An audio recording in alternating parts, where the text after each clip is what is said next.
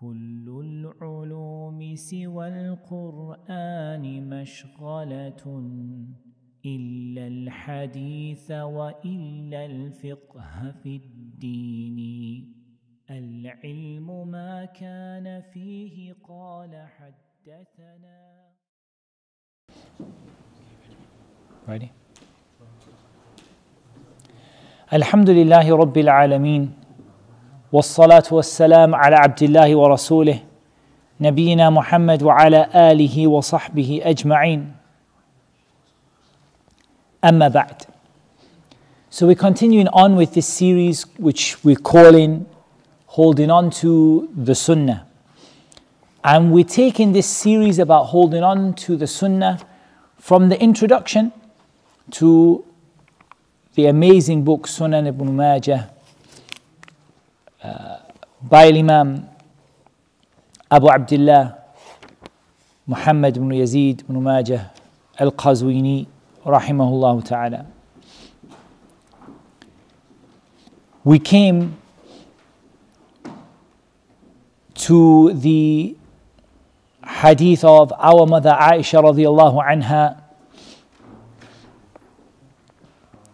أن رسول الله صلى الله عليه وسلم قال من أحدث في أمرنا هذا ما ليس منه فهو رد.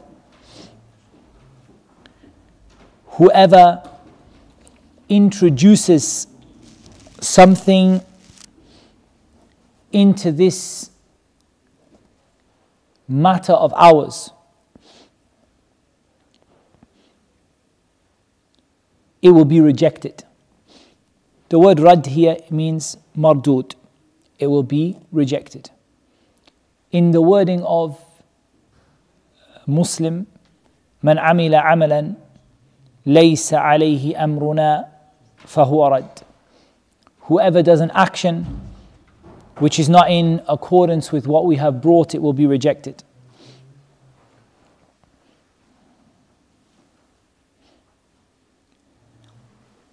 This hadith, Al-Imam Ibn Majah, he brought this hadith in Babu Ta'zimi Hadithi Rasulullah sallallahu alayhi wa sallam wa Taghlid ala man aradah. Being harsh against those who oppose the hadith of the Prophet sallallahu alayhi wa sallam. And if nothing else was revealed about the danger of adding something into this religion except this hadith, it would be enough. This hadith would be enough. And you hear the people, wallahi, debating and arguing about introducing things into the religion of the Prophet sallallahu alaihi wasallam. But wallahi, this one hadith is enough to completely close the door to adding anything into the religion of Islam. And if there were no punishment for bid'ah, except that your action was mardud, it should be enough for a person who is sincere for them to leave it. And wallahi, this shows, and Allah knows best, a lack of sincerity from the people who do this. Because wallahi, if this was the only sin or the only punishment that Allah gave you for innovating in this religion was that He doesn't accept your deeds, that should be enough of a punishment. But some people, they don't give care and concern to this. And it doesn't make a difference whether the person invented it, man ahdatha fi amrina hadha, or acted upon it, man amila amalan laysa alayhi amruna.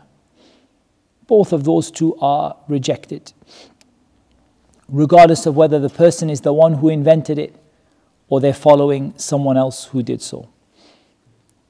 The topic of bid'ah is a big topic, and it's not really our time for to go into it here in detail.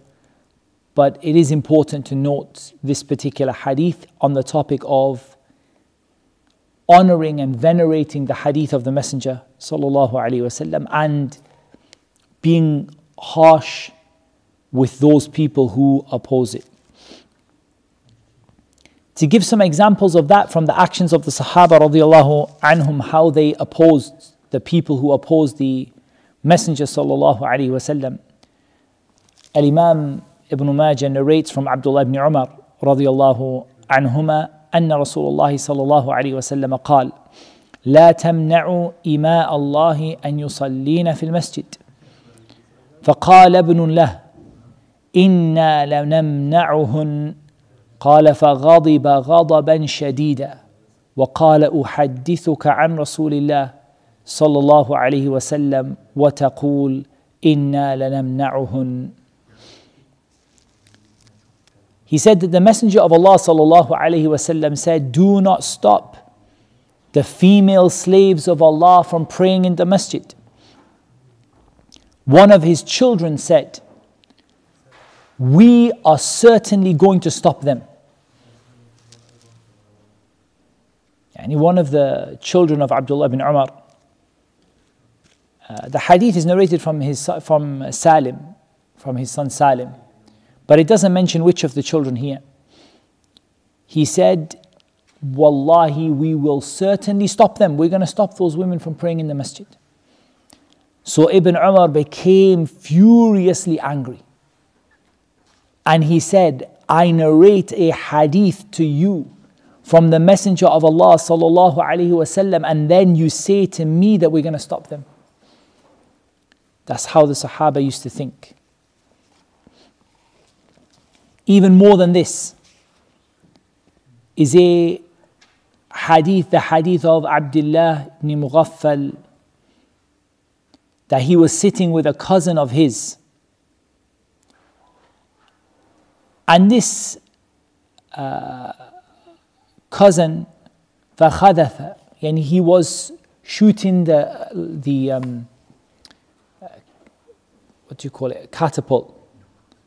He was shooting the catapult. You know when you have between the twigs and you have a stone or something in it, and he was shooting it. فَنَهَاهُ وَقَالَ إِنَّ رَسُولَ اللَّهِ صَلَّى اللَّهُ عَلَيْهِ وَسَلَّمَ نَهَى عَنْهَا. He stopped his cousin. He said to his cousin, I'm not going to let you do this, don't do this. Because the Messenger of Allah sallallahu alaihi wasallam prohibited it. And he said, إِنَّهَا لَا تَصِيدُ صَيْدًا. It doesn't kill, you can't, with the stone from the catapult, you can't kill you can't hunt with it. وَلَا تَنْكَأُ عَدُوًّا. You're not able to wound and kill your enemy with it. وَإِنَّهَا تَكْسِرُ السِّنِّ وَتَفْخَوُ الْعَيْنِ. But what happens is it breaks your tooth, or it breaks a person's tooth, and it puts out somebody's eye. And the Prophet ﷺ didn't allow the use of this as a weapon, firing small stones at people. Because what does the small stone do? It breaks a person's tooth, it puts out the eye, but you don't hunt an animal with it. You can't hunt an animal with it, and you can't hunt an animal with it, and you can't fight your enemy with it. قال فعاد ابن أخيه يخذف.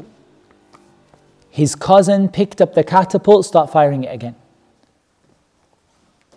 قال أحدثك أن رسول الله صلى الله عليه وسلم نهى عنها ثم عدت تخذف لا أكلمك أبدا. He said, I've just told you that the Messenger of Allah صلى الله عليه وسلم prohibited it. Then you are going to start again doing it again after that. He said, I'm never going to speak to you again. Subhanallah, in our time now, what do we see? We see perhaps in a single sitting the people go against not one hadith, 10 hadith. When you tell them the hadith, you can't even repeat the words that get said to you. This cousin, what he did, he just picked the catapult and fired it one more time. He heard the hadith and he picked the catapult. I told you a hadith. you picked it up, you did it again, I'm never going to speak to you again. And you know how high the Sahaba used to consider keeping ties with your relatives, Silatul Rahim. He said, I'm never going to speak to you again. I told you a hadith, and then after I told you that hadith, you decided to do the thing again, I'm never going to speak to you again. This brings us a question, what's the ruling on never speaking to somebody again like that? So the reality is that there are two types of hajar, of abandoning someone, boycotting someone. There is al-hajar fillahi azza wa jal, and there is hajar for the matters of the dunya. As for the hajar that is for Allah subhanahu wa ta'ala, the hajar that is for Allah subhanahu wa ta'ala, this doesn't have a limit to it, but there is a condition. It doesn't have a time limit, but it has a condition. So if there's no time limit, yani there is no time limit, yani 3 days, 10 days, 1 year, 10 years, the rest of your life, but there is a condition. The condition is you have to believe that cutting off from that person is going to bring them back to Allah subhanahu wa ta'ala. And you have to believe and you have to be sure that what you're doing is for Allah, not for the sake of yourself or your reputation or your, feelings or whatever. Because what we see with a lot of people is sometimes people do this, but it's not for Allah. They say, look, this is hajar fillah. This is, I'm doing this for Allah. And sometimes what we see is that the person does it for Allah, but it doesn't make any difference. I can think of so many people right now that if I went to that person and said to him, La ukallimuka abada, he will say, Alhamdulillah. Praise be to Allah, who got you away from me and me away from you. You keep telling me about this thing all the time, hadith, do this, do this, do this. You keep whispering in my ear. Now actually, to be honest, I'm happy you don't speak to me again. Some people, not so bad, but they will just do the same for you. Say, fine, you're not going to speak to me, I'm not going to speak to you. That's not what is meant here. What is meant here is what is for Allah Azza wa Jal, and it makes a difference. It actually makes the person change. The person actually says, Subhanallah, for this person to say that to me, I must have done something really bad.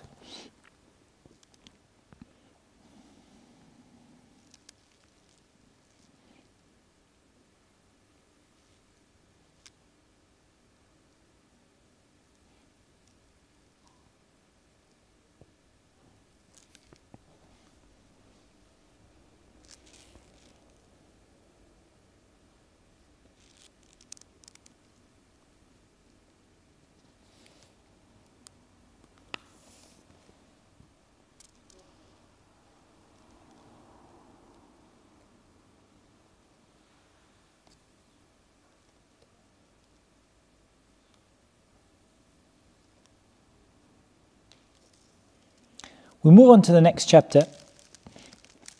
We're not going to take all of the ahadith. We're just going to take some of them. There are many, many examples, by the way, of the Sahaba doing this.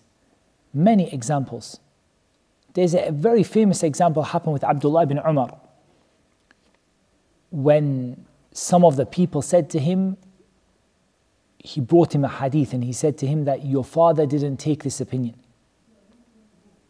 And Ibn Umar gave a hadith and he said that was not Umar's opinion. Your father, he didn't hold that opinion. And he became furious with them. He said, I say to you, the Messenger of Allah said, Sallallahu Alaihi Wasallam, and you say to me, Abu Bakr said and Umar said. That's how the Sahaba understood it. These days you bring someone an ayah, he says, my Shaykh said. You bring them a hadith. اختلف العلماء. Scholars differ about it. We're not disrespecting the ikhtilaf. We're not disrespecting the differences between people. But what we're saying is there used to be a people that Allah Azza wa Jal chose them, and those people, for them the sunnah was worth something. The sunnah was worth something to them. That if they heard a hadith, and you have examples you can't imagine. The example of Abdullah ibn Mas'ud, when he was outside the gathering, was not inside the masjid of the Prophet ﷺ. The Prophet ﷺ was inside the masjid, and he heard the Prophet ﷺ say to the person in the masjid, sit down. Outside in the marketplace, he sat down. In his place, just sat down. He said, I just heard the voice say, sit down. I sat down like that. He didn't ask, okay, did the ulama tell me to sit down here? Is that what Abu Bakr's opinion was, to sit down now? Was that Umar's opinion? What about if those two differed about? They just did what they were told.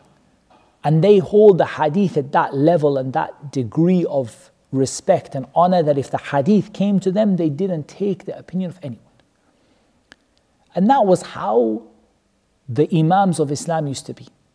Abu Hanifa, Malik, Shafi'i, Ahmed, rahimahumullah. And all those before them and after them, that's how these people were. فَخَلَفَ مِن بَعْدِهِمْ خَلْفٌ. But a people came after them, and they changed what the Prophet ﷺ brought. And they brought ta'assub, they brought partisanship, and they started to argue with one another, and they made their banner ikhtilaf. And they made it that everything is about the difference of opinion, and they left the hadith of the Prophet ﷺ, and they didn't care about it anymore.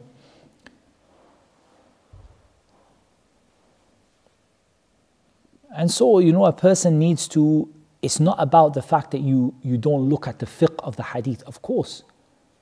رُبَّ حَامِلِ فِقْهٍ غَيْرُ فَقِيهٍ وَرُبَّ حَامِلِ فِقْهٍ إِلَى مَنْ هُوَ أَفْقَهُ مِنْ. Maybe somebody will bring fiqh to someone the person who's bringing the hadith will not know as much as the person who is being given to.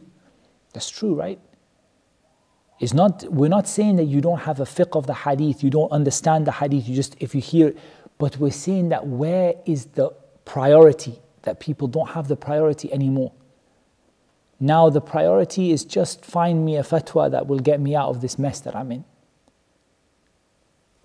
And that's it. And how many times we hear a hadith from the Prophet ﷺ, we don't act upon it. We hear ayat of the Quran, we don't act upon it.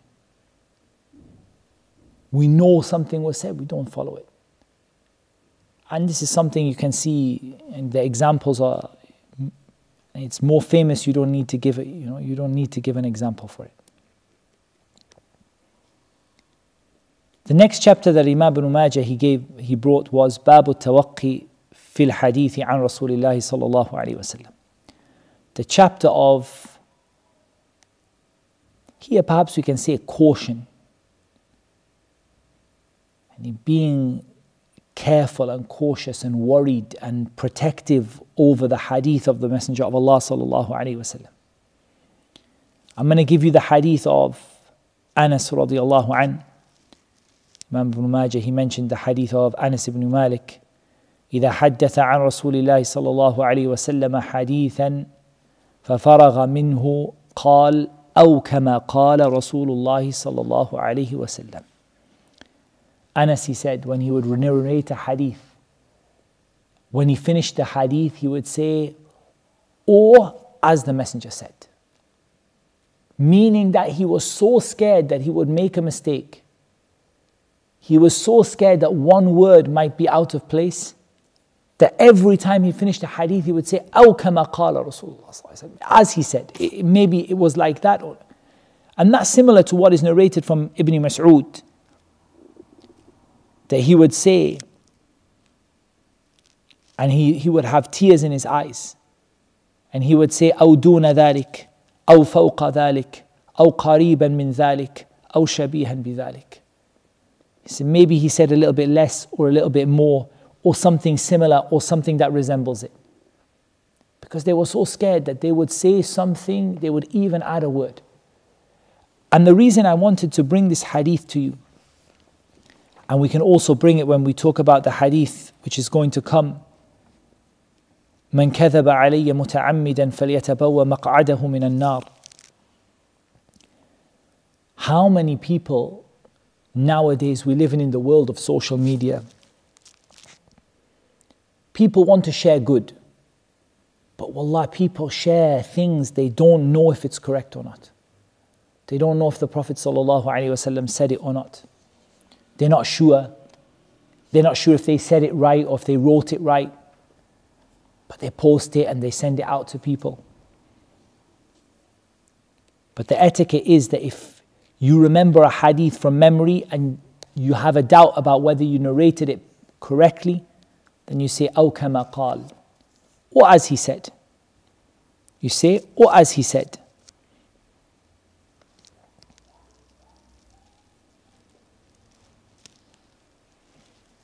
Also, أو كما قال could also be used if someone narrates by meaning. It could be used if somebody narrates by meaning. Narrators narrate by meaning sometimes. Sometimes they don't narrate the exact words, especially later on in the later generations. So they might use this as an indication that they are narrating by meaning. I'm going to bring you the hadith of عبد الرحمن بن أبي ليلى رحمه الله تعالى قال: قلنا لزيد بن أرقم رضي الله عنه حدثنا عن رسول الله صلى الله عليه وسلم قال: كبرنا ونسينا والحديث عن رسول الله صلى الله عليه وسلم شديد. He said that we used to say to Zayd ibn Arqam, the Sahabi radiallahu anhu, we used to say to Zayd ibn Arqam, give us a hadith from the Prophet sallallahu alaihi wasallam. Then tell us something, you were his companion, you were with him, tell us something he said. He used to say, we have become old and we have forgotten. And narrating things from the Messenger of Allah sallallahu alaihi wasallam is severe. It's not an easy thing. And again, in this, a lot of times what we see people doing when it comes to this is people narrate things that are not even a hadith. And people will say, you know, because people sometimes come and tell me, they say to me something, and they say to me, yeah, because they of the hadith, you know, there's a hadith, and they'll quote an ayah, for example. Or they'll quote a hadith, there's no hadith for this. Just somebody told them it's a hadith, and somebody else told them it's a hadith, and someone else told them it's a hadith. A hadith la asla laha. There's no basis for it at all, no foundation for it at all. Just somebody saying, yeah, there's a hadith because I know there's a hadith, it says like this. There's a hadith about this. Look at Zayd ibn Arqam. كبرنا ونسينا والحديث عن رسول الله صلى الله عليه وسلم شديد. Hadith from the Prophet is difficult. It's severe.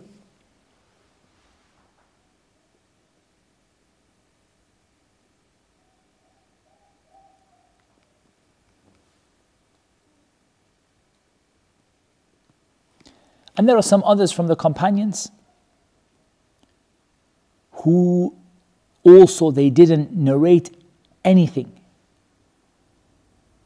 from the Prophet ﷺ towards the end of their life. As-Sa'ib ibn Yazid narrates that he accompanied Sa'd ibn Malik radiyallahu anhu min al-Madinah ila Makkah فما سمعته يحدث عن النبي صلى الله عليه وسلم بحديث واحد. He said, I went all the way from Medina to Mecca and I never heard him narrate a single hadith. Because he was so scared that he would make a mistake or he would transmit something. So why were they scared? They were scared because of a hadith. And this hadith, Ibn Majah, he brings this hadith. He brings it from the hadith of Abdullah ibn Mas'ud. But in reality, this hadith is narrated by somewhere in the region of more than 70 of the companions of the Prophet ﷺ narrated this hadith. The hadith is mutawatir. It's narrated by so many people that there is no doubt about its authenticity.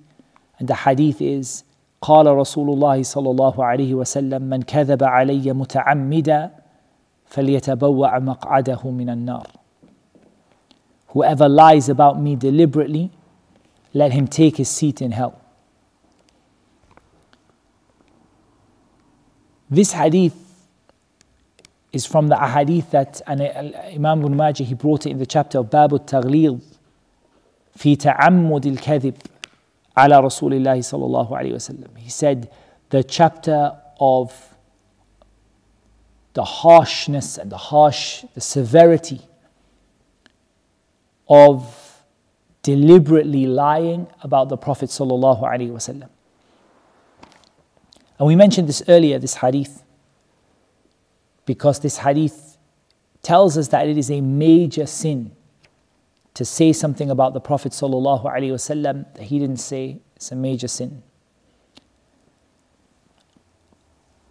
And particularly when it is deliberate.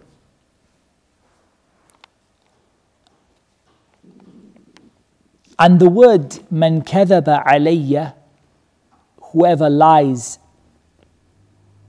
against me, there is no opposite of that. There is no such thing as lying for him.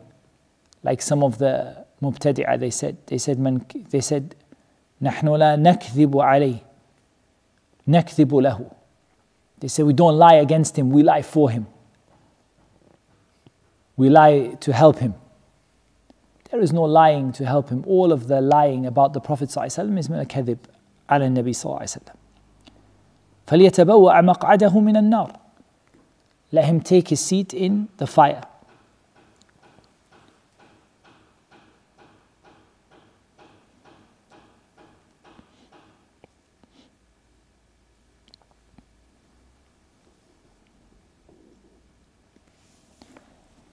More than that, there is another hadith. Al-Imam Ibn Majah, he brought it in the next chapter. باب من حدث عن رسول الله صلى الله عليه وسلم حديثا وهو يرى أنه كذب. The chapter of the one who narrates a hadith from the Messenger of Allah صلى الله عليه وسلم while he sees that it's not, or while it appears that it's not true. And he brought the hadith of Ali بن أبي طالب رضي الله عنه عن النبي صلى الله عليه وسلم أنه قال من حدث عني حديثا وهو يرى أنه كذب فهو أحد الكاذبين or فهو أحد الكاذبين. Both are narrated. Whoever narrates a hadith from me believing, يعني يرى here it means يعتقد, or يرى, either it means يرى which means يعتقد, or يرى which means يظن. So يظن, and he's got a feeling, he's got a, in his estimation he believes that it's not correct what he's narrating. Or يعتقد, يعني he believes, he's quite sure that what he's narrating is not correct. Then he's one of the two liars, or he's one of the liars. The hadith narrated both ways. The way that Imam Ibn Majah narrates it is كاذبين, the two liars. So if there's the two liars, who is the first liar? If he's one of the two liars, who is the first liar? No, it's a good try, but it's not the one they mention usually.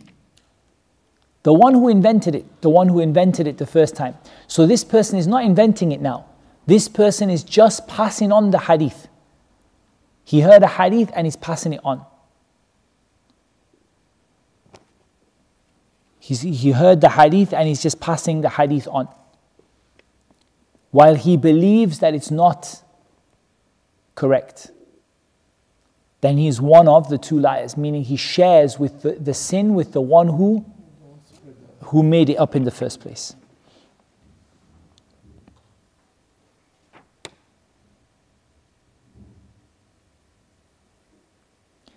As we said, the hadith narrated كاذبين, and it's also narrated كاذبين, and it's narrated يرى ويرى, but the meaning is not very far and not far away.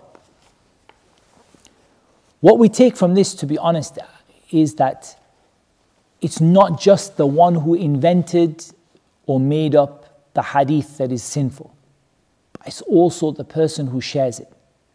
And that's why these days I do not advise anybody, which is very common, that people send you messages with hadith, with things in, and you forward it to all your contacts. You just forward it like that. But in reality, you don't know if that hadith is authentic or not. You don't know if it's a lie or not. You don't know that you're not sharing in the sin by sharing that hadith with someone else. So it's very important that you check and you make sure before you send something. Allahumma, unless you're very confident in the source. If you have a very reliable source who sent it to you and you have a confidence in them, you can forward it. But generally getting messages from someone, oh look, it's amazing, look at this, what this hadith says. And everybody has this thing about tatabbu' al-gharaib. They look for weird and strange hadith, that nobody heard of before, and send it to people. Look, if I put this on my Facebook or Instagram, nobody's gonna, nobody heard this hadith before. There's a reason nobody heard this hadith before, because hadith is fabricated, somebody made it up. This is what they call tatabbu' al-gharaib. Looking for strange gharib hadith. Looking for strange chains of narration nobody brought before, looking for something unique. I want something which is just for me. Most of the time, not always, but most of the time, those ahadith are not authentic. Even worse than that, or even more problematic than that, you have what the ulama of hadith, they call al-mushtahir ala al-alsinah. The ahadith which are famous on the tongue. Some are authentic, but some are not authentic. People mention hadith, you will swear it's a hadith. If you hear it, you're going to say it's a hadith. And people have ahadith, many things they mention. Seek knowledge even if it is to China. People mention hadith, hadith, hadith. Until it became so famous, if you tell someone it's not a hadith, they will become very upset with you. So it's important that a person, and he should be careful about the ahadith which are mushtahira ala al-alsinah, that the people mention them a lot. Some of them are authentic. From the ahadith that are mushtahira is the hadith man kadhaba alayya muta'ammidan falyatabawwa' maq'adahu min an-nar. The hadith is famous, right? Whoever lies about me deliberately, let him take his seat in hell. That's a famous hadith, but that's authentic. But there are other famous hadith that people mention every time, even on the minbar you hear the imam mention it. The hadith doesn't sometimes even have any basis for it. Rather, some of them might take the statement of someone from the non-Muslims and put it as a hadith. All sorts of things you see these days. So just be careful when you transmit a hadith, that you really are careful, not just that you said it correctly, that you transmit it correctly, but also even that you're careful that you check the authenticity and you check the source before you send it out. And that's why people often say, can we use your video? Can I use your video and cut up your video and put it? I say, I don't mind what the video is for Allah, and if you want to use it for something. But if you see there's a mistake in the hadith, because everybody has slips of the tongue, I don't allow you to take the mistake. Even if you love the way it was said, even if it would look so nice in your video, even if it would just bring so many people to your channel, if you see it's a mistake, don't do it. If you see that it's authentic and you can use it, use it. Don't worry about it. But don't take something that is wrong from someone's video and then share it with people. Because everybody makes mistakes. And this is interesting because this brings us interestingly to the topic of the madhab. The same thing can be said. The imam can make a mistake. When the imam makes a mistake, what happens? He gets a reward. Tayyib, when you follow his mistake, what do you get? La shay. Nothing. Maybe sin. So distinguish between those two things. Say, yeah, but the imam, When the mujtahid makes an effort and he makes a mistake, he gets one reward. Yeah, he gets one reward. But you don't get one reward for following it. He gets one reward for trying his best and making a mistake. You get nothing. So this idea people have that, it doesn't matter if you made a mistake, just put it there, transmit, copy it, send it, pass it, follow it. No, if somebody made a mistake, your allegiance is to the Messenger sallallahu alaihi wasallam, not to a teacher, not to a sheikh, not to imam, not to a da'iyah, talib ilm, or not to anything else. That's where your allegiance is to. So if you see that something is a mistake and you're sure about it, like Imam al-Shafi'i said, it's not permissible for you to leave the statement of the Prophet sallallahu alaihi wasallam for anyone, whoever they are. The next hadith Imam Ibn Majah brought, and there's so many, and we're not going to mention it again, we're just going to take a few from each section. He brought the chapter باب اتباع سنة الخلفاء الراشدين المهديين. He brought the chapter of following the sunnah of the Khulafa al-Rashideen al-Mahdiyin.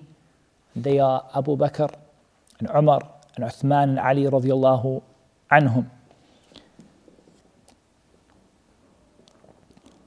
This hadith he brought is the famous hadith of Al-Irbad ibn Sariyah radiyallahu anhu, that he said, قام فينا رسول الله صلى الله عليه وسلم ذات يوم فوعظنا موعظة بليغة وجلت منها القلوب وذرفت منها العيون فقيل يا رسول الله وعظتنا موعظة مودع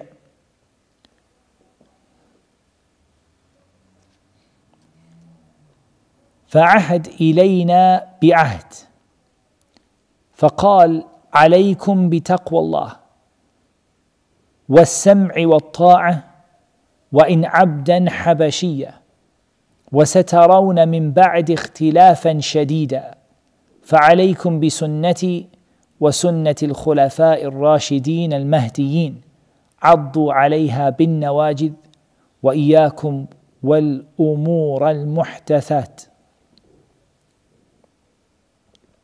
فإن كل بدعة ضلالة. He said the Messenger of Allah sallallahu alaihi wasallam stood up among us one day and he gave us an admonition that was baligha. It was very powerful in warning us and making us scared. He gave us a sermon that was powerful. He said our hearts trembled because of it, and our eyes shed tears because of it. And it was said, O Messenger of Allah, you have given us a sermon like someone who is going to say goodbye. Like someone who's going to leave. It seems like you're going to leave us. You've given us a sermon that it doesn't, like this is as though you've given us a farewell sermon. So give us an ahd. Give us an ahd. An ahd is a covenant, and it's something we can promise to you that we're going to stick to.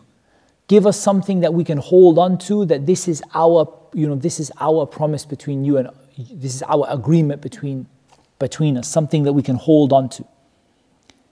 He said, you must hold to having taqwa of Allah. You must take to having the taqwa of Allah. What's the taqwa of Allah? Taqwa of Allah is to put between you and the punishment of Allah and His curse and His anger and the hellfire a barrier. By doing what Allah commanded you to do and by keeping away from what Allah commanded you to keep away from. So He said, I command you for taqwa. And taqwa, remember, is the most commonly repeated advice. You know, in the Quran and the Sunnah, the advice that comes the most again and again and again, anittaqullah. Have taqwa of Allah. Taqwa of Allah, as we said, it means to put a barrier between you and between Allah's punishment and His anger and His curse and the hellfire. by doing what Allah told you to do and keeping away from what Allah told you to keep away from. Everything you do that is commanded is going to get you a barrier between you and Allah's punishment. And everything you leave that is prohibited is going to get you a barrier between you and Allah's punishment. He then said, and after you must hold to having the patience, you must have the taqwa of Allah, you must have as-sam' wa ta'a. You must hear and obey. وَإِنْ عَبْدًا حَبَشِيًّا, even if it is an Abyssinian slave that is appointed over you. This is also from the advice that the Prophet ﷺ left, that is very much repeated again and again in the Sunnah. And that is the advice of obedience to those who are in authority over you.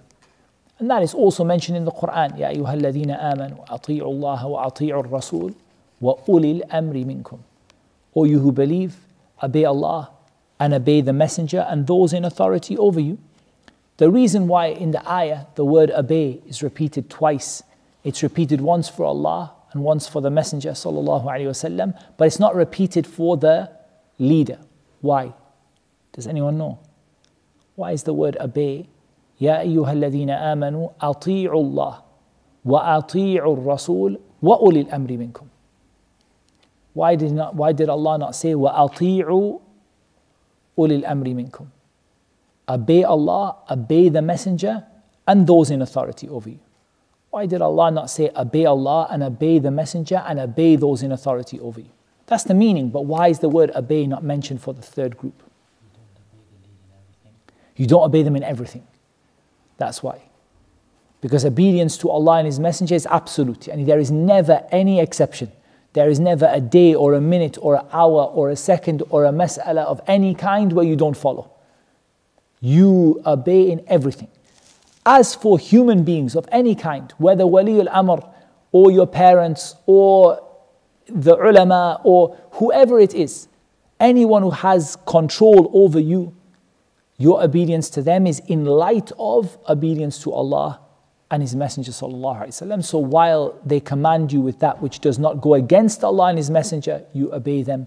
But if they command you to do something which goes against Allah and His Messenger, then this is where you don't obey them. But you don't obey them how?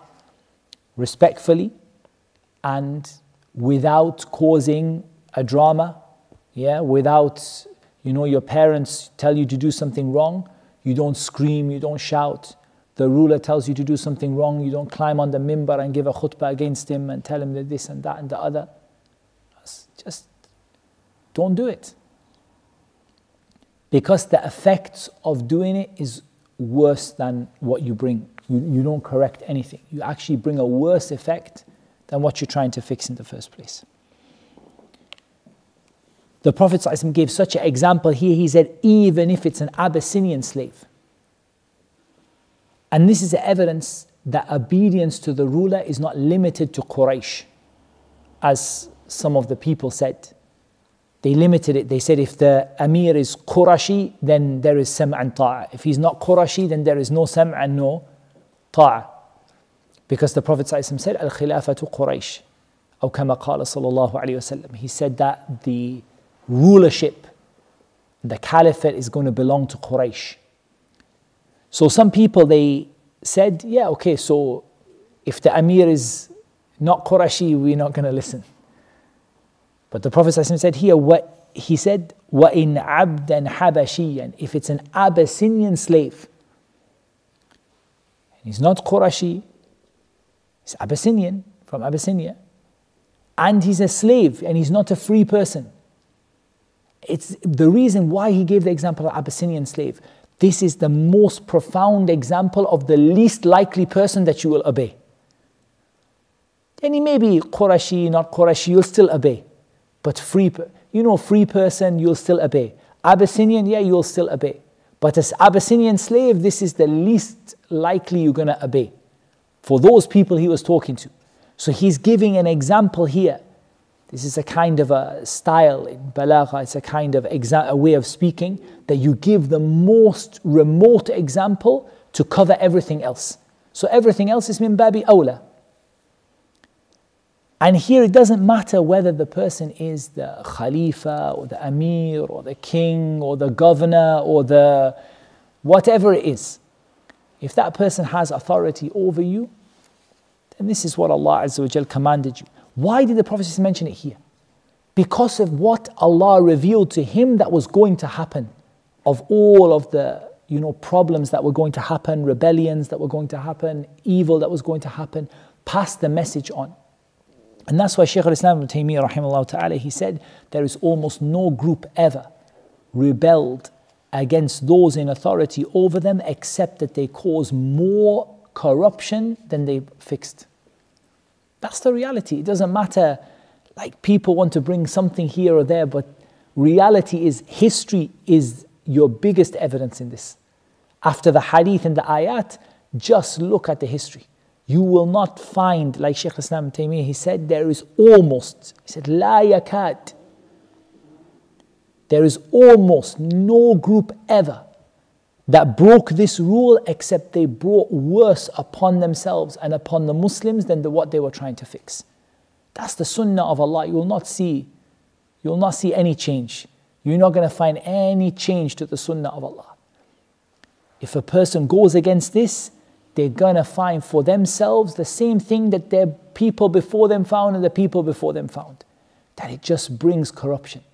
Whether you're right or wrong, whether you have a justification or not, you're madhloom or you're not madhloom, but the reality is the natija, the conclusion from the result out of the action will be that you're going to cause more of a problem than what you're trying to fix.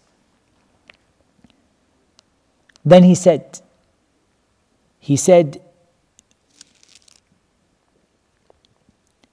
you will see after me a great deal of differing, or in here, ikhtilafan shadidan.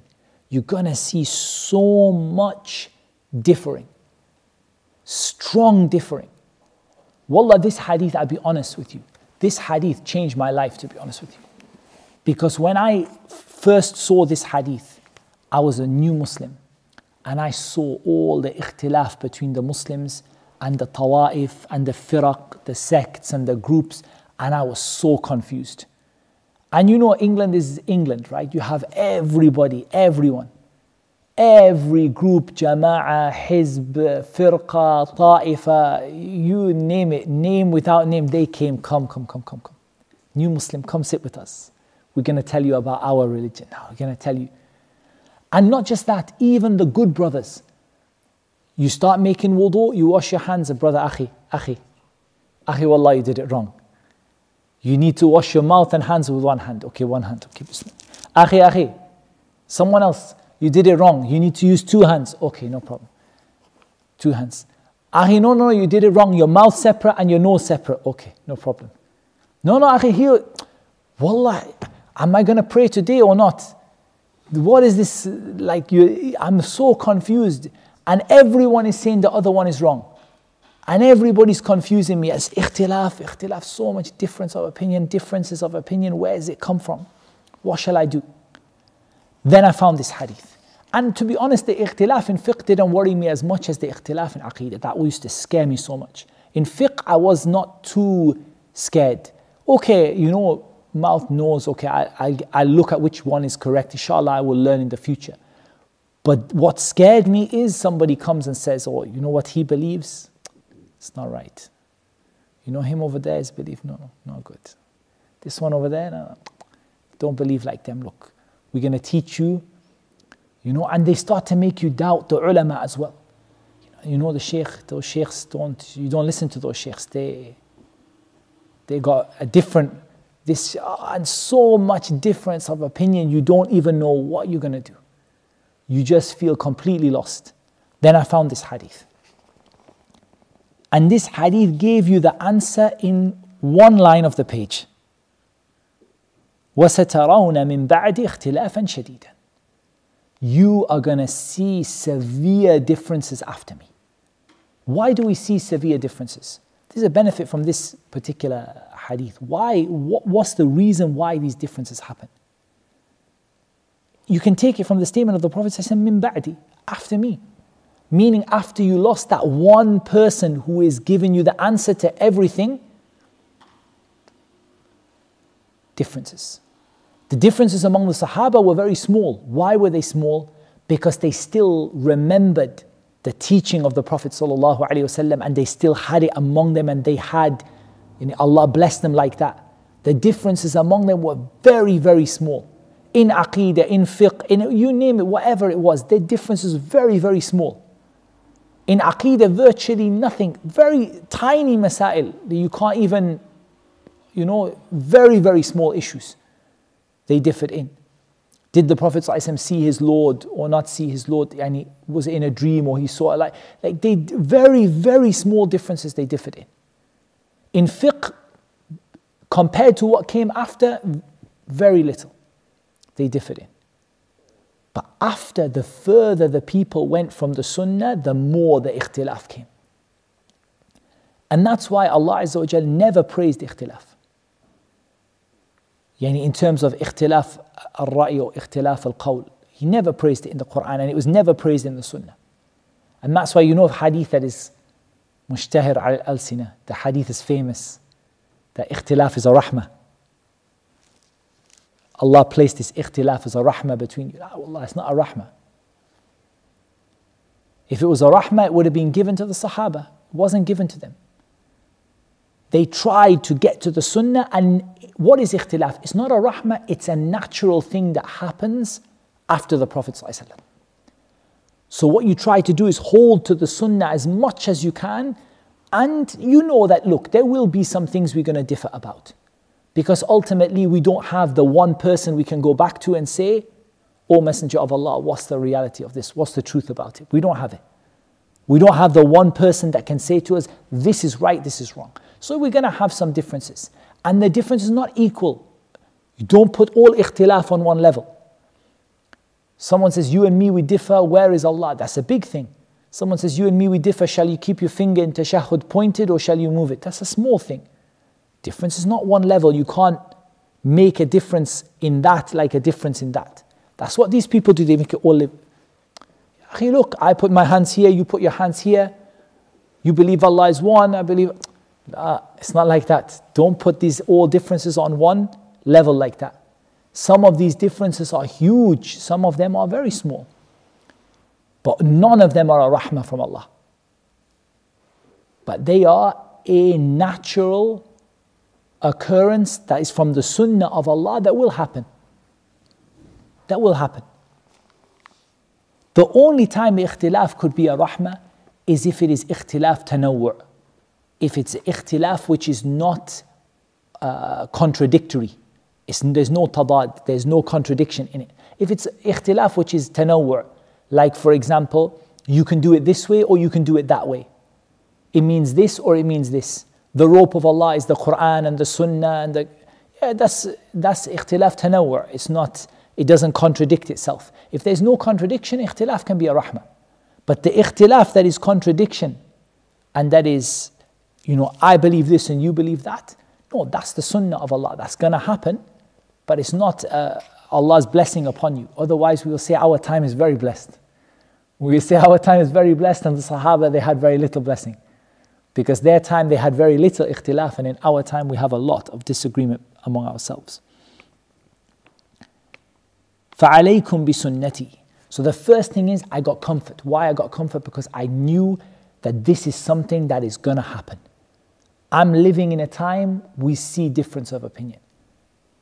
And the time that's going to come after, and Allah knows best, the difference of opinion will be worse. That's what the hadith indicate. And the time after that, the difference of opinion will be worse. And the time after that, worse. That's what it indicates, generally speaking. That the general trend is that as time goes by, the differences of opinion become worse and worse and worse. So what shall you do? فَعَلَيْكُمْ بِسُنَّتِي. You hold to my sunnah. وَسُنَّةِ الْخُلَفَاءِ الرَّاشِدِينَ الْمَهْدِيِّينَ. That's how Ibn Majah narrates it like that. In some of them, وَالْمَهْدِيِّينَ مِن بَعْدِ. Stick to my sunnah and the sunnah of the rightly guided khulafa after me. Stick to my sunnah and the sunnah of the rightly guided khulafa. This is the essence of Islam. You stick to the Quran, the sunnah, and what the Sahaba were upon. Particularly the Khulafa al-Rashidin as the first instance, and then after that what the Sahaba agreed upon as a whole. That's the religion of Islam. And that, to be honest, this hadith is what brought me to Da'wah Salafiyah. Because to be honest, I looked at this hadith and I realized that there is only one way, there is only one manhaj, one methodology that matches this hadith. There is not any other. You can go through the Tawa'if, wallah, from A to Z, or from Alif to, or Hamza to Ya, whatever you want to say, Ba, Alif, Ba, Ta, Tha, all the way to the end of the alphabet. You will not find any group that follows this hadith except one. You cannot, it doesn't exist ala wajh al-ard. There is no group that follows this hadith except one single group. And I'm not talking about individual organizations, charities or da'wah I'm talking about a methodology. There's only one methodology. فَعَلَيْكُمْ بِسُنَّتِي وَسُنَّةِ الْخُلَفَاءِ الرَّاشِدِينَ الْمَهْدِيِّينَ. You stick to my sunnah, you stick to the sunnah of the Khulafa al-Rashideen, you follow the sunnah, you follow the Sahaba. This is what the Quran tells you to do. فَإِنْ آمَنُوا بِمِثْلِ مَا آمَنْتُمْ بِهِ فَقَدْ اهْتَدَوْا. If they are guided, or if they believe as you believe, they are guided. وَمَنْ يُشَاقِقِ الرَّسُولِ مِنْ بَعْدِ مَا تَبَيَّنَ لَهُ الْهُدَى وَيَتَّبِعْ غَيْرَ سَبِيلِ الْمُؤْمِنِينَ نُوَلِّهِ مَا تَوَلَّى وَنُصْلِهِ جَهَنَّمَ وَسَاءَتْ مَصِيرًا. Whoever opposes the messenger after the guidance became clear to them and they follow a way other than the way of the believers. Allah said about the Sahaba radiyallahu anhum wa radu an, Allah is pleased with them and they are pleased with Him. And Allah subhanahu wa ta'ala said, وَكُلًّا وَعَدَ اللَّهُ الْحُسْنَى. All of them Allah promised paradise. And the many ayat that came with their virtues and their commanding us to follow them and take their way and follow their way. So it's not enough to follow the sunnah. This hadith tells you following the sunnah is not enough. The hadith we did last lesson, what does it tell you? The one we finished last lesson. That the Quran is not enough. Following the Quran is not enough. You have to bring the sunnah. And this hadith tells you following the sunnah is not enough. You have to bring the Sahaba. Because you will find every Muslim say, I follow the Quran. Sunni, Shi'i, whatever it is. Everything, the Batiniya, everybody, all of them, they say we follow the Quran. Even the most extreme, the Qadianiya, we're talking about all these different groups that are not even from the Tawa'if in the first place. They're not even Muslim groups because they don't even have any share of Islam. They still say we follow the Quran. Okay, طيب, Quran and Sunnah, okay, now some of them went away. Okay, we lost from Quran and Sunnah, طيب, we lost a few of them. We lost the Shia, generally speaking, who don't generally take the Sunnah. The Khawarij generally don't take much of the Sunnah. Some of the Mu'tazila also. You lost quite a group of people. But still, there's a whole lot of you in the room who are not on the same belief. So what's going to separate you? The Quran and the Sunnah? No. You following the Sahaba or not? The way they understood the Quran and the Sunnah. The way they understood the Quran and the Sunnah. If you're following the Quran and the Sunnah the way they understood it, you're implementing this hadith. And you're implementing the ayat and the many ayat and ahadith that came about this. You follow the Quran tells you to follow the Sunnah and the Sahaba. And by Sahaba, I don't mean one Sahabi. Because Abu Hurairah can be wrong. Abu Bakr can be wrong. Umar can be wrong. As an individual. But what the Sahaba united upon and agreed upon, or that which became well known from them, then this is not going to be wrong. Because Allah will never gather this ummah upon misguidance. So this is what this hadith tells us. Take to my sunnah and take to the sunnah of the Khulafa al-Rashideen, the rightly guided Khulafa. You look at the ayah, okay, ask yourself, how did Abu Bakr understand the ayah? How did Umar understand the ayah? How did Uthman understand the ayah? How did Ali understand the ayah radiallahu anhum ajma'in? How did the Sahaba generally understand it? Then from there now you have something to follow. More than that, the Prophet sallallahu alaihi wasallam, he emphasized, he said, "Addu alayha bin nawajid." Bite onto it with your molar teeth, the teeth at the back of your mouth. That's an example of holding onto something so tight that you clamped it between your jaw and your back teeth are holding down onto it. And you're not going to let it go.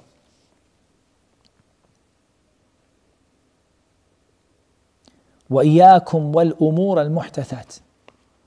In some of the narrations, وَإِيَّاكُمْ وَمُحْتَثَاتِ الْأُمُورِ. And keep away from the newly invented practices. So now the Prophet ﷺ, he gave you an example which is perfect, but he wants to give you even more. So he said, no, first of all, you're going to see differences of opinion. Expect it. Number 2, stick to my sunnah. Number 3, stick to the sunnah of the Khulafa al-Rashideen, that which the companions unanimously agreed upon and so on. Hold on to that. Number 4, keep away from the newly introduced practices. The things which are, in the word ahdatha, it was introduced new in a new way. It wasn't done that way before, or it wasn't done before. The things which are introduced, newly introduced practices, beliefs, things that they didn't exist in the time of the Prophet sallallahu alaihi wasallam. They didn't exist in the time of the Khulafa al-Rashideen. They came after that. Keep away from these newly introduced matters. فَإِنَّ كُلَّ بِدْعَةٍ ضَلَالَةٍ. For indeed every innovation is misguidance. Notice the Prophet ﷺ, he said every. And kull is min alfadh al-umum, from the general words. He didn't say كُلَّ بِدْعَةٍ ضَلَالَةٍ إِلَّا كَذَا وَكَذَا, except this and that. Or he didn't say كُلُّ بِدْعَةٍ ضَلَالَةٍ, except that which is commonly done by the Muslims. He didn't say every innovation is misguidance except this or that. He said every innovation is misguidance. All of it. فَإِنَّ كُلَّ بِدْعَةٍ ضَلَالَةٍ. Every innovation is misguidance. In some of the narrations, وَكُلُّ ضَلَالَةٍ فِي النَّارِ, in other ahadith it's mentioned that some of them, that every misguidance is in the fire. There are many wordings of this hadith and different things. In some of them, the Prophet ﷺ, he said, تَمَسَّكُوا بِهَا, hold onto it.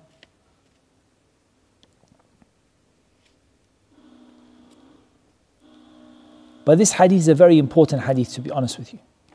It's very, very important. Because this is what you're living in right now. You see a lot of differences of opinion. And subhanAllah, if you apply this hadith throughout history of the different sects and how they developed, wallah, this hadith will be enough for you. You don't need anything else. One hadith. Okay, let's take the first group to come out. From among the very first groups to come out were the Khawarij. They came out in the time of Ali ibn Abi Talib as a proper group. They were in the time of Uthman, the people who killed Uthman, they did have that tendency, but it wasn't like a belief, it wasn't an ideology. As an ideology, it came out in the time of Ali ibn Abi Talib. The Khawarij. You're going to see a great deal of differing. Tick. Stick to my sunnah. Tick. Sunnah of the Khulafa al-Rashideen. Okay, what did Ali ibn Abi Talib do? Okay, now we understood what is right, what is wrong. Okay, leave the Khawarij on the side now. This hadith finished the Khawarij. Because you have to stick to the Khulafa al-Rashideen. Ali ibn Abi Talib, he opposed them, and in the end they killed him. Radiyallahu an. Take any group that came, one after the other. You ask yourself, where were the Khulafa al-Rashideen? Take the Shia, for example. What is their position about Abu Bakr and Umar and Uthman? Where is that in relation to this hadith? Any people who have a hatred for Abu Bakr and Umar and Uthman, and the Prophet ﷺ said, "Alaykum bi sunnati wa sunnati al-khulafa al-rashidin al-mahdiyyin." You have to stick to the khulafa al-rashidin. So every group that comes, you will find one by one, you will not just pull it apart. There's either no Quran, no Sunnah, or no khulafa al-rashidin, or not having that love for the Sahaba and following the Sahaba. And the chapter is going to come and continue. There's many other points. I will just mention one more addition that the Prophet ﷺ, he mentioned when he was asked for a covenant. He said, قَدْ تَرَكْتُكُمْ عَلَى الْبَيْضَةِ لَيْلُهَا كَنَهَارِهَا لَا يَزِيغُ عَنْهَا بَعْدِي إِلَّا هَالِكٌ. He said, I have left you upon a clear, al-bayda, sometimes they translate it as a clear path. But what is meant is that the religion is clear for you. There is no confusion in it. There's not even anything, the ulama, they say the word al-bayda, it means there's nothing that resembles it. There is nothing that resembles the haqq. The haqq is, the truth is the truth. There is nothing even close to it. You can't even accidentally say, oh, I thought that was the truth. You can't think it was the truth. There is nothing that resembles it. Its night is like its day. It doesn't matter if you walk on this path in the night, it's the same. You walk in the day, it's the same. It's crystal clear for you. Nobody deviates from it after me except they will be destroyed. And then he continued with the hadith.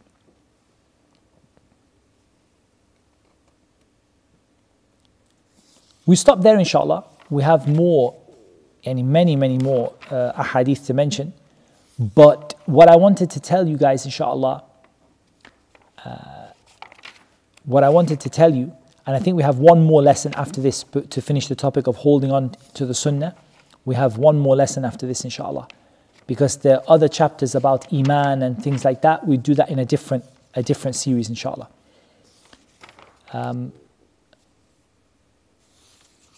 But the ones regarding holding on to the sunnah, we probably have one more lesson. But next week, for the next 2 or 3 weeks, there will not be a lesson. I'll be away, so I'm not going to be here for next Tuesday or the Tuesday after that or the Tuesday after that, I think. So how to find out? The masjid now has a Twitter account, which is twitter.com/Masjid Furqan. So there's 2 ways. This is for the people here. People here in the masjid, you can follow the masjid Twitter and the masjid Facebook as well. It's not ready, but it's, inshallah, tomorrow it'll be ready. You can follow the masjid Twitter and we update when the classes are going to start again. So we'll send a message saying the class is going to start. For the people on YouTube, you have 2 options. You can also look at the masjid's Twitter feed to see if there's a class. But easier than that is you can see on the YouTube feed that the YouTube live stream feed will show when there is going to be, you'll get like a notification that there's going to be a class. Approximately, when is the class going to be? Inshallah, it's going to be like mid-January, inshallah. We'll be starting again. So we have one more topic to do on this. Maybe. If Allah makes it easy, we have one more to do. If we decide that we leave it for another time, no problem, inshallah. We covered the main things that I wanted to cover. Just a selection of these ahadith about holding on to the sunnah of the Messenger of Allah sallallahu alaihi wasallam and how important it is. And inshallah ta'ala, we'll be coming back middle of January, inshallah.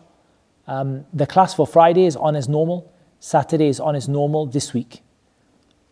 This is the first class that will not be on next week. So this Friday there is a tafsir class. This Saturday there is a kids class. It's the Tuesday class that will not be continuing. This is the last one from this week, inshallah. What questions did we have?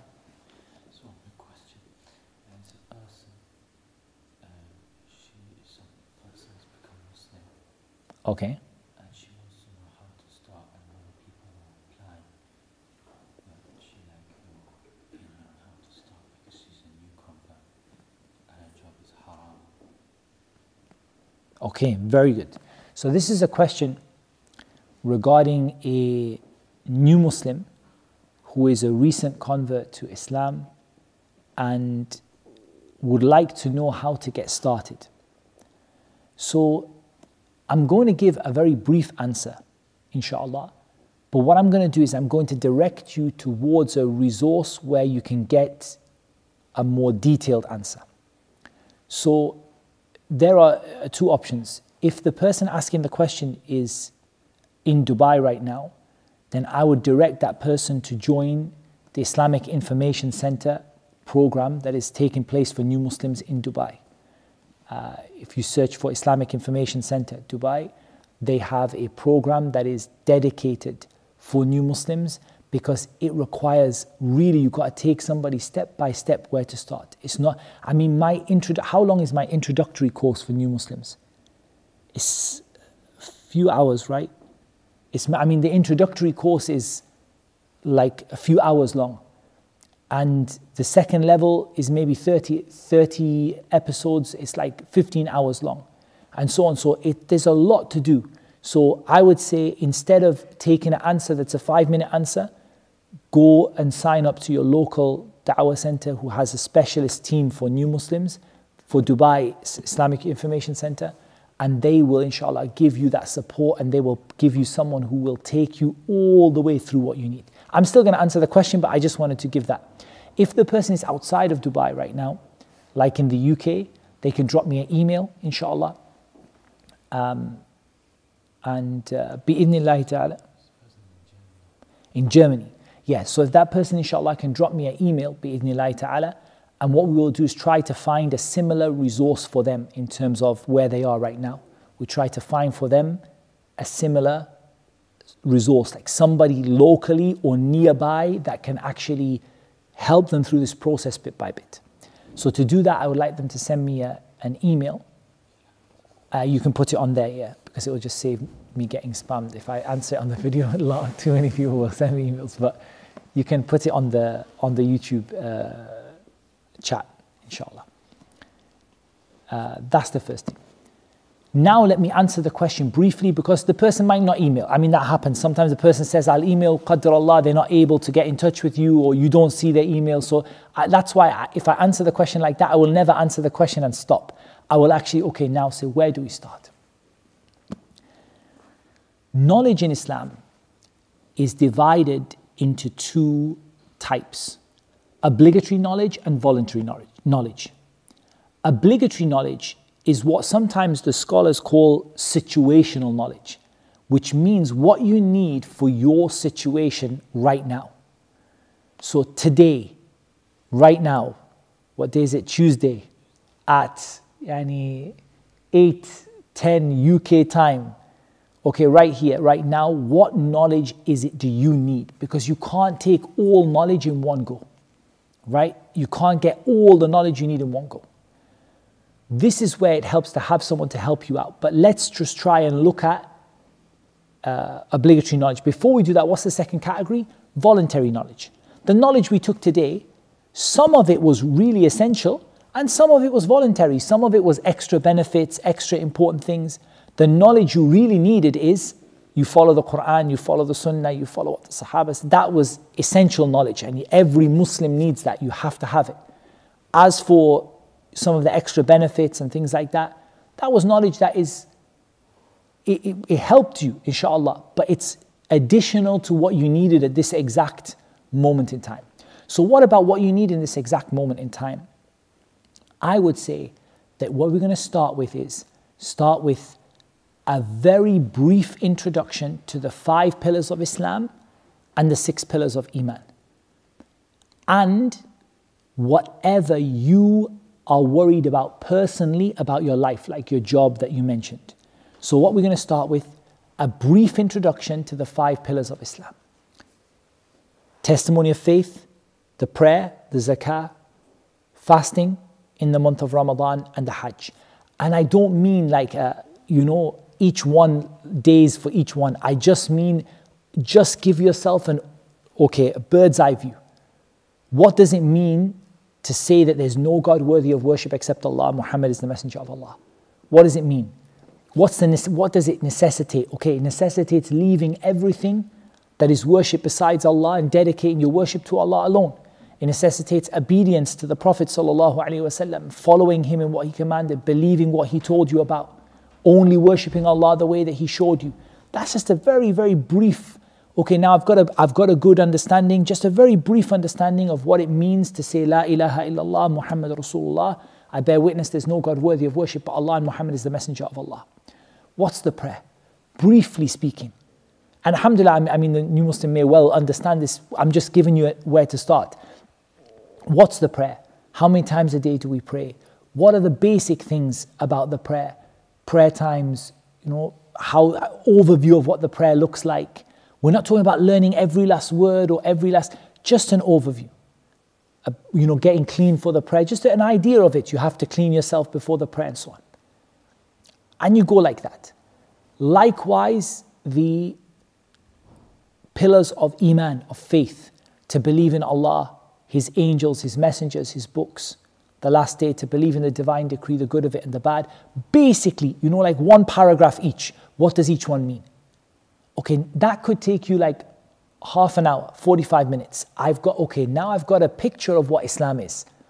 I've got an idea of what La ilaha illallah means. I know what it means to pray. I know what it means to give zakah, which is like an obligatory charity. I know what it means to fast Ramadan. I know what the Hajj pilgrimage is. I know what it means to believe in Allah, His angels, His books, His messengers. I know what it means to believe in Judgment Day or the Last Day. And I know what it means to believe in predestination or qadr. I've got an idea of it. Now we have to choose which one of those things is the most important for us to start with. There's no doubt that the most important is to believe in Allah and have your belief proper. But correcting your belief is not a small thing. It takes a long time. So again, I would say, give yourself a little bit of time on correcting your belief, but we shouldn't be taking weeks and weeks on that because it is a huge topic. I mean, we study the topic of aqeedah or belief. We study it for years and years, so we're saying give the new Muslim a nice overview of the most common things that they might fall into, because we're talking about ilm al-hal now, we're talking about situational knowledge, most commonly. What might go against La ilaha illallah that people don't think about. So make clear, the things like, as an example, I'll give you a couple of examples. If the person came from Christianity, there are certain habits that Christians might have that they need to know are not transferable into Islam. Like, for example, calling upon saints and holy people and like wearing the cross and and so on and so forth. These are things that, some Christians will enter Islam knowing this is wrong, but you have to give this information. Before you teach them how to pray, you have to make sure they understand, for example, that Jesus, peace be upon him, is a messenger and not the Son of God. That you can't be teaching them how to wash their hands and you haven't taught them that Isa is not the Son of God. That's so important. But you can't teach them everything about belief, because at the end of the day, there's too much to cover.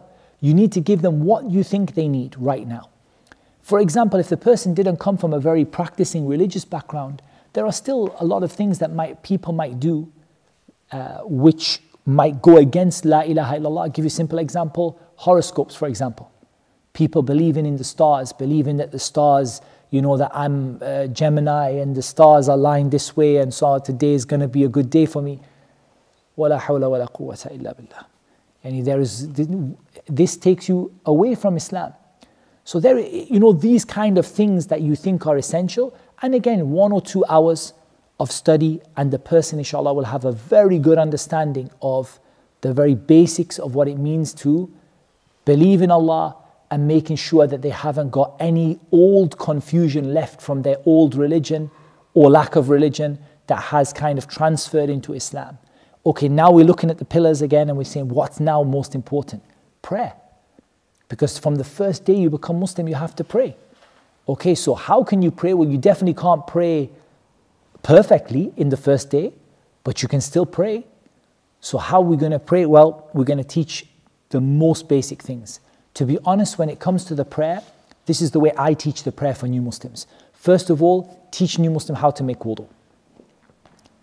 Don't teach any difference of opinion. Don't teach any complicated things. Just teach a new Muslim simple. This is how you make wudu. Copy me. 1, 2, 3, 4, 5. Don't worry about du'as. Don't worry about what you say, Arabic words and things like that. Yeah, you can teach them Bismillah because that's pretty easy to say. But, get your wudu done. Okay. Then I teach them the position of the prayer. The prayer position only. This is how we stand. This is how we bow. This is we stand. This is how we prostrate. This is how we sit. This is how we prostrate. And then we stand up and do it all over again. Really simple. I don't give any words. No words, just actions. Because in half a day, we can cover with a new Muslim an overview of Islam, basic belief, getting rid of the old religious belief, and how to wash and how to do the actions of the prayer. Whereas if you start teaching them Surah Al-Fatiha, maybe Surah Al-Fatiha will take them maybe a month. In that month, they don't know how to bow, they don't know how to sit, we just teach you, okay, this is how you stand, this is how you bow, this is you stand, now you prostrate, sit, prostrate again, okay, that's the prayer. Now can you copy me? Show me. Yeah, I can copy you. Okay, great. Now we're going to go back into the prayer and we're going to go with the most important things first. What do we teach a new Muslim to say in the prayer? To be honest, it's different if they are Arabic speaking or not Arabic speaking. Because Arabic speaking, we can teach them what the Prophet ﷺ taught in terms of words to say. But for non-Arabic speakers, we say just say the best that you know. If you know Allahu Akbar, that's what you know and you don't know anything else, just in each place in the prayer say that. If you know a little bit, say what little bit you know. For example, someone says, I know Alhamdulillahi Rabbil Alameen, but I don't know the next ayah. Okay, just say Alhamdulillahi Rabbil Alameen, Alhamdulillahi Rabbil Alameen, Alhamdulillahi Rabbil Alameen, until you finish your, for your prayer. Someone says, I don't know what to say in ruku'. Okay, what do you know? He says, okay, I know how to say Subhanallah. Okay, so just say Subhanallah. And then slowly we go through and we teach them the missing bits. We fill in the gaps. They learn Fatiha, the opening chapter of the Quran. They learn Subhana Rabbi al-Azim. They learn Sami Allahu liman hamida. They learn Rabbana wa lakal hamd. They learn each thing to say in each part of the prayer, slowly, slowly, slowly, until they can pray properly. And they've learned what breaks the prayer. They've learned how to make wudu. They've learned ghusl. They've learned how to bathe. They've learned, the most basic things. Now again, we go back, we look again. Now what's the most important thing? And the strange thing we see sometimes, wallah, is like when they're teaching new Muslims, they're teaching, for example, a new Muslim about fasting. And Ramadan is 9 months away, for example. Or they're teaching them about Hajj, and Hajj just went already. Give them an overview. Yes, there is a thing called Hajj. Everyone goes to Makkah, it lasts a few days. They go from place to place. It's all about worshipping Allah. Okay, that's it. Job done. Now move on. Because it's not the time. This is why the ulama, they call it ilmul hal. What do you need right now in the situation you are in right now? This person didn't learn Fatiha and you're teaching them what to say when they stone the jamarat. What do you say when you stone in the pillars and they haven't learned Fatiha? That's not what we call tarbiyah. That's not you're not looking after them then. So you look at what they need. What does that person need? Now in their life, they come to you, they say, well, I'm in a relationship. I'm in a haram relationship. Maybe it's a Muslim lady, she became Muslim. Now she has a boyfriend or husband, not a Muslim. Okay, this is now ilm al-hal, we need to know now what to do. Sister mentioned about her job. Job's not permissible. Okay, but we can't get, it's really important that the person who answers, you can't just give like fatwa like that. Yani you're not giving out sweets to the children. Yani you're giving out the religion of Allah. This is serious now. So we need to understand about the sister, about what's her situation, what job, and obviously not now, but inshallah by email, what's her job, what situation is she in, if she leaves her job, does she have an alternative? Because you might tell someone, leave your job, and it might end up in a worse situation. I'll tell you a situation happened in Dubai. We had a sister come, she said, my employer doesn't let me wear hijab. She became Muslim. Doesn't allow me. If I wear hijab, they will fire me. What's your instant reaction? Every Muslim going to say leave. طيب, you know if she leaves, she has to return back to her home country where there's virtually no Muslims, in a hostile environment with her non-Muslim parents who don't know that she's reverted. And she's in a very, very serious chance that she will leave Islam. Now what do you say? Now you change, huh? You change because the answer that you gave the first time, you gave it, but you didn't understand the person's situation. So we say, no, you go to your employer, say, I want to wear hijab, please don't do this, it's not right. You go to the court, you complain, you go to the Wali al-Amr and complain about, but we don't tell you to leave the job because we believe really not out of fear, not just I'm scared. I mean, really, there's a real chance that if you left that job and you had to go back home, you might not go back home with your Islam. So the matter is not easy and you have to find out each one. And then again, you go back. And then the person settles. After a few weeks, a few days, they're in a situation where they're a little bit settled now. They know the most urgent things. Now you can go slowly and teach them. But when you go slowly and teach them, you teach them at their level. You teach them at their level. You don't teach them at a level which is, you know, there's sometimes we come and we start with, and I do it sometimes, we start with all the Arabic words and Arabic phrases and, you know, wallah, sometimes you say, you know, the pillars of Islam, the shahadatain, and the salah, and the zakah, and siyam, Ramadan, and hajj. The person's looking at you with a blank face. What's a shahadatain? What's hajj? Because you have to teach at that person's level. Then you get some people, first day they became Muslim, say, okay, I'm going to explain to you about the shahadatain. They say, yeah, I know. You know, and they know everything because they already researched before they became Muslim. But you have to go with the person like that. Look at the knowledge they need today that's urgent for them right now. What do you need today, now, at this moment in time? And take them. And the most important two things are the right belief, to the extent that you have the basic beliefs of a Muslim. You know, you understand the basic things that make someone a Muslim and the things that stop someone being a Muslim. And then how to pray. And how to pray, obviously, included in that is how to make wudu and how to bathe. Because if you can't bathe and you can't make ablution, then you can't pray. And all of this, we have an online video course for it as well, inshallah, through Islamic Information Center in Dubai. So if the sisters get in touch, inshallah, what I will do is I will, inshallah, I will send her the link for the videos for the new Muslim course. Of course, that's after I find out about the situation, because it could be that she already knows all of that already, and in fact needs level 2 or level 3 or whatever it is.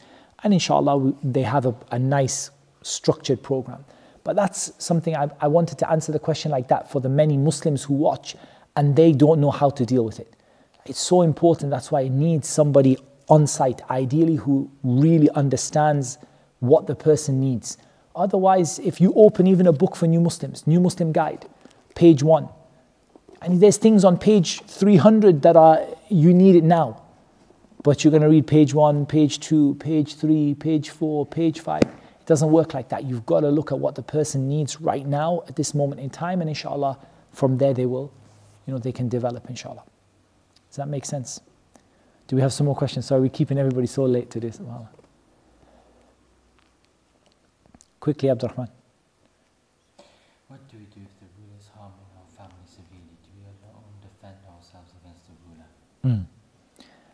The Prophet sallallahu alaihi wasallam, you got the question on the screen, right? The Prophet sallallahu alaihi wasallam commanded obedience to those in authority, even if they are harming you severely. He said, وَإِن ضَرَبَ ظَهْرَكَ أو أخذ مالك أو كما قال. He said, even if he beats your back and takes your wealth. However, this situation and what to do in it is, there's a fiqh to it, right? So generally, your obedience to them, what it means by obeying them, it doesn't mean that, you have to give them your back and say, beat me more, But what it means is that you don't rebel against them. You're not going to gather together your little army and, fight against them and whatever. But you try to minimize the harm, right? You have to minimize the harm however you can. You can minimize the harm, you might have to move away.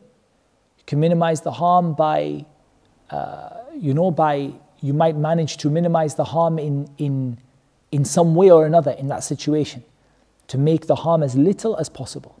But what you're not allowed to do is you're not allowed to rebel against them because they oppressed you, or because they are fasiq, or because they are zalim, or because they are, evildoers or oppressive people. You're not allowed to do that. But you get yourself out of harm's way. Get yourself out of harm's way and minimize the harm to yourself, like reduce the harm to yourself as much as you can. So if there's a way you could resist without rebelling against them, there's a way you can disappear and, go somewhere else, go to a different land. Especially in these days where there is not one Muslim person who is running the whole countries, just different governors, different areas, different countries. So a person, but the issue is not you're not permitted to rebel against someone because he oppresses you. And that's really where you see a lot of emotional arguments come in. People ignore the hadith and they bring the emotional argument.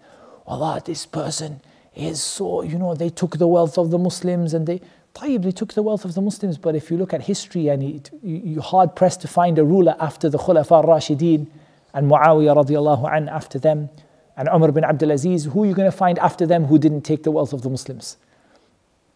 Qalil jiddan, nadir. Oh, they imprisoned the people. You read the stories of Hajjaj ibn Yusuf al-Thaqafi and what he did to the people. You'll wish you had a ruler that just imprisons you. He would have cut off your head and hung it on the lamppost between Kufa and Basra.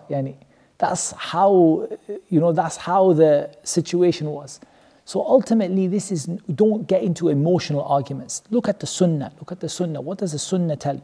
The Sunnah tells you so clearly, very, very clearly what you do. It doesn't tell you that if he comes, to beat you on your back, you should bring out all your wealth in front and, lie down and say, go and have a nice. But at the end of the day, just minimize the harm and try to get yourself out of that situation. But what you're not allowed to do is raise an army and rebel against someone because they oppressed you, or because they oppressed some Muslims or whatever. The Prophet ﷺ mentioned the limit, that if you see from them kufran, bawahan, you see from them, أو كما قال, you see from them clear disbelief for which you have an evidence from Allah. And that's why a lot of people go into the emotional side of things, which is hard. I agree, it's very hard to see, and I believe if you imagine you are living in the time of Hajjaj, it will be very hard for you too. It will be, these things are hard. It's not easy to have a ruler if he's zalim, he's hurting you, he's oppressing you, he's causing problems for you. It's not easy. It's not easy. But the hadith don't change because you feel one way or another about it. The ayat don't change. That's why if you stick to the Sunnah, that's why look, they came to complain about Al-Hajjaj ibn Yusuf. They came to ulama of Islam at the time, Al-Hasan al-Basri and so on. They came to complain. They said, look, give us permission. Let's get rid of this guy, man. This guy is killing, he was killing scholars. He was not killing regular people. He killed in the rebellion of Ibn al-Ash'ath 100,000, many of them from the ulama and the qurra. And he slaughtered them, qatl ad, he slaughtered them. They came and they said, let us rebel against Al-Hajjaj. He said, Al-Hajjaj is the punishment of Allah upon you. You'll not be able to remove it with your hands. And he commanded them to hear and obey. And the ulama, the major ulama at that time, they stuck to it after the rebellion of Ibn al-Ash'ath, ijma'an. They never differed after that. That after they saw what happened, they said, that's it. We obey. Zalim, fasiq, we obey. إِلَّا أَن تَرَوْا مِنْهُ كُفْرًا بَوَاحًا. Unless you see absolute disbelief from that person. And that's why some of them rebelled against Al-Hajjaj, because they considered him to be a disbeliever. Some of them did. But he wasn't a disbeliever, wallahu alam. He was a person who was very oppressive.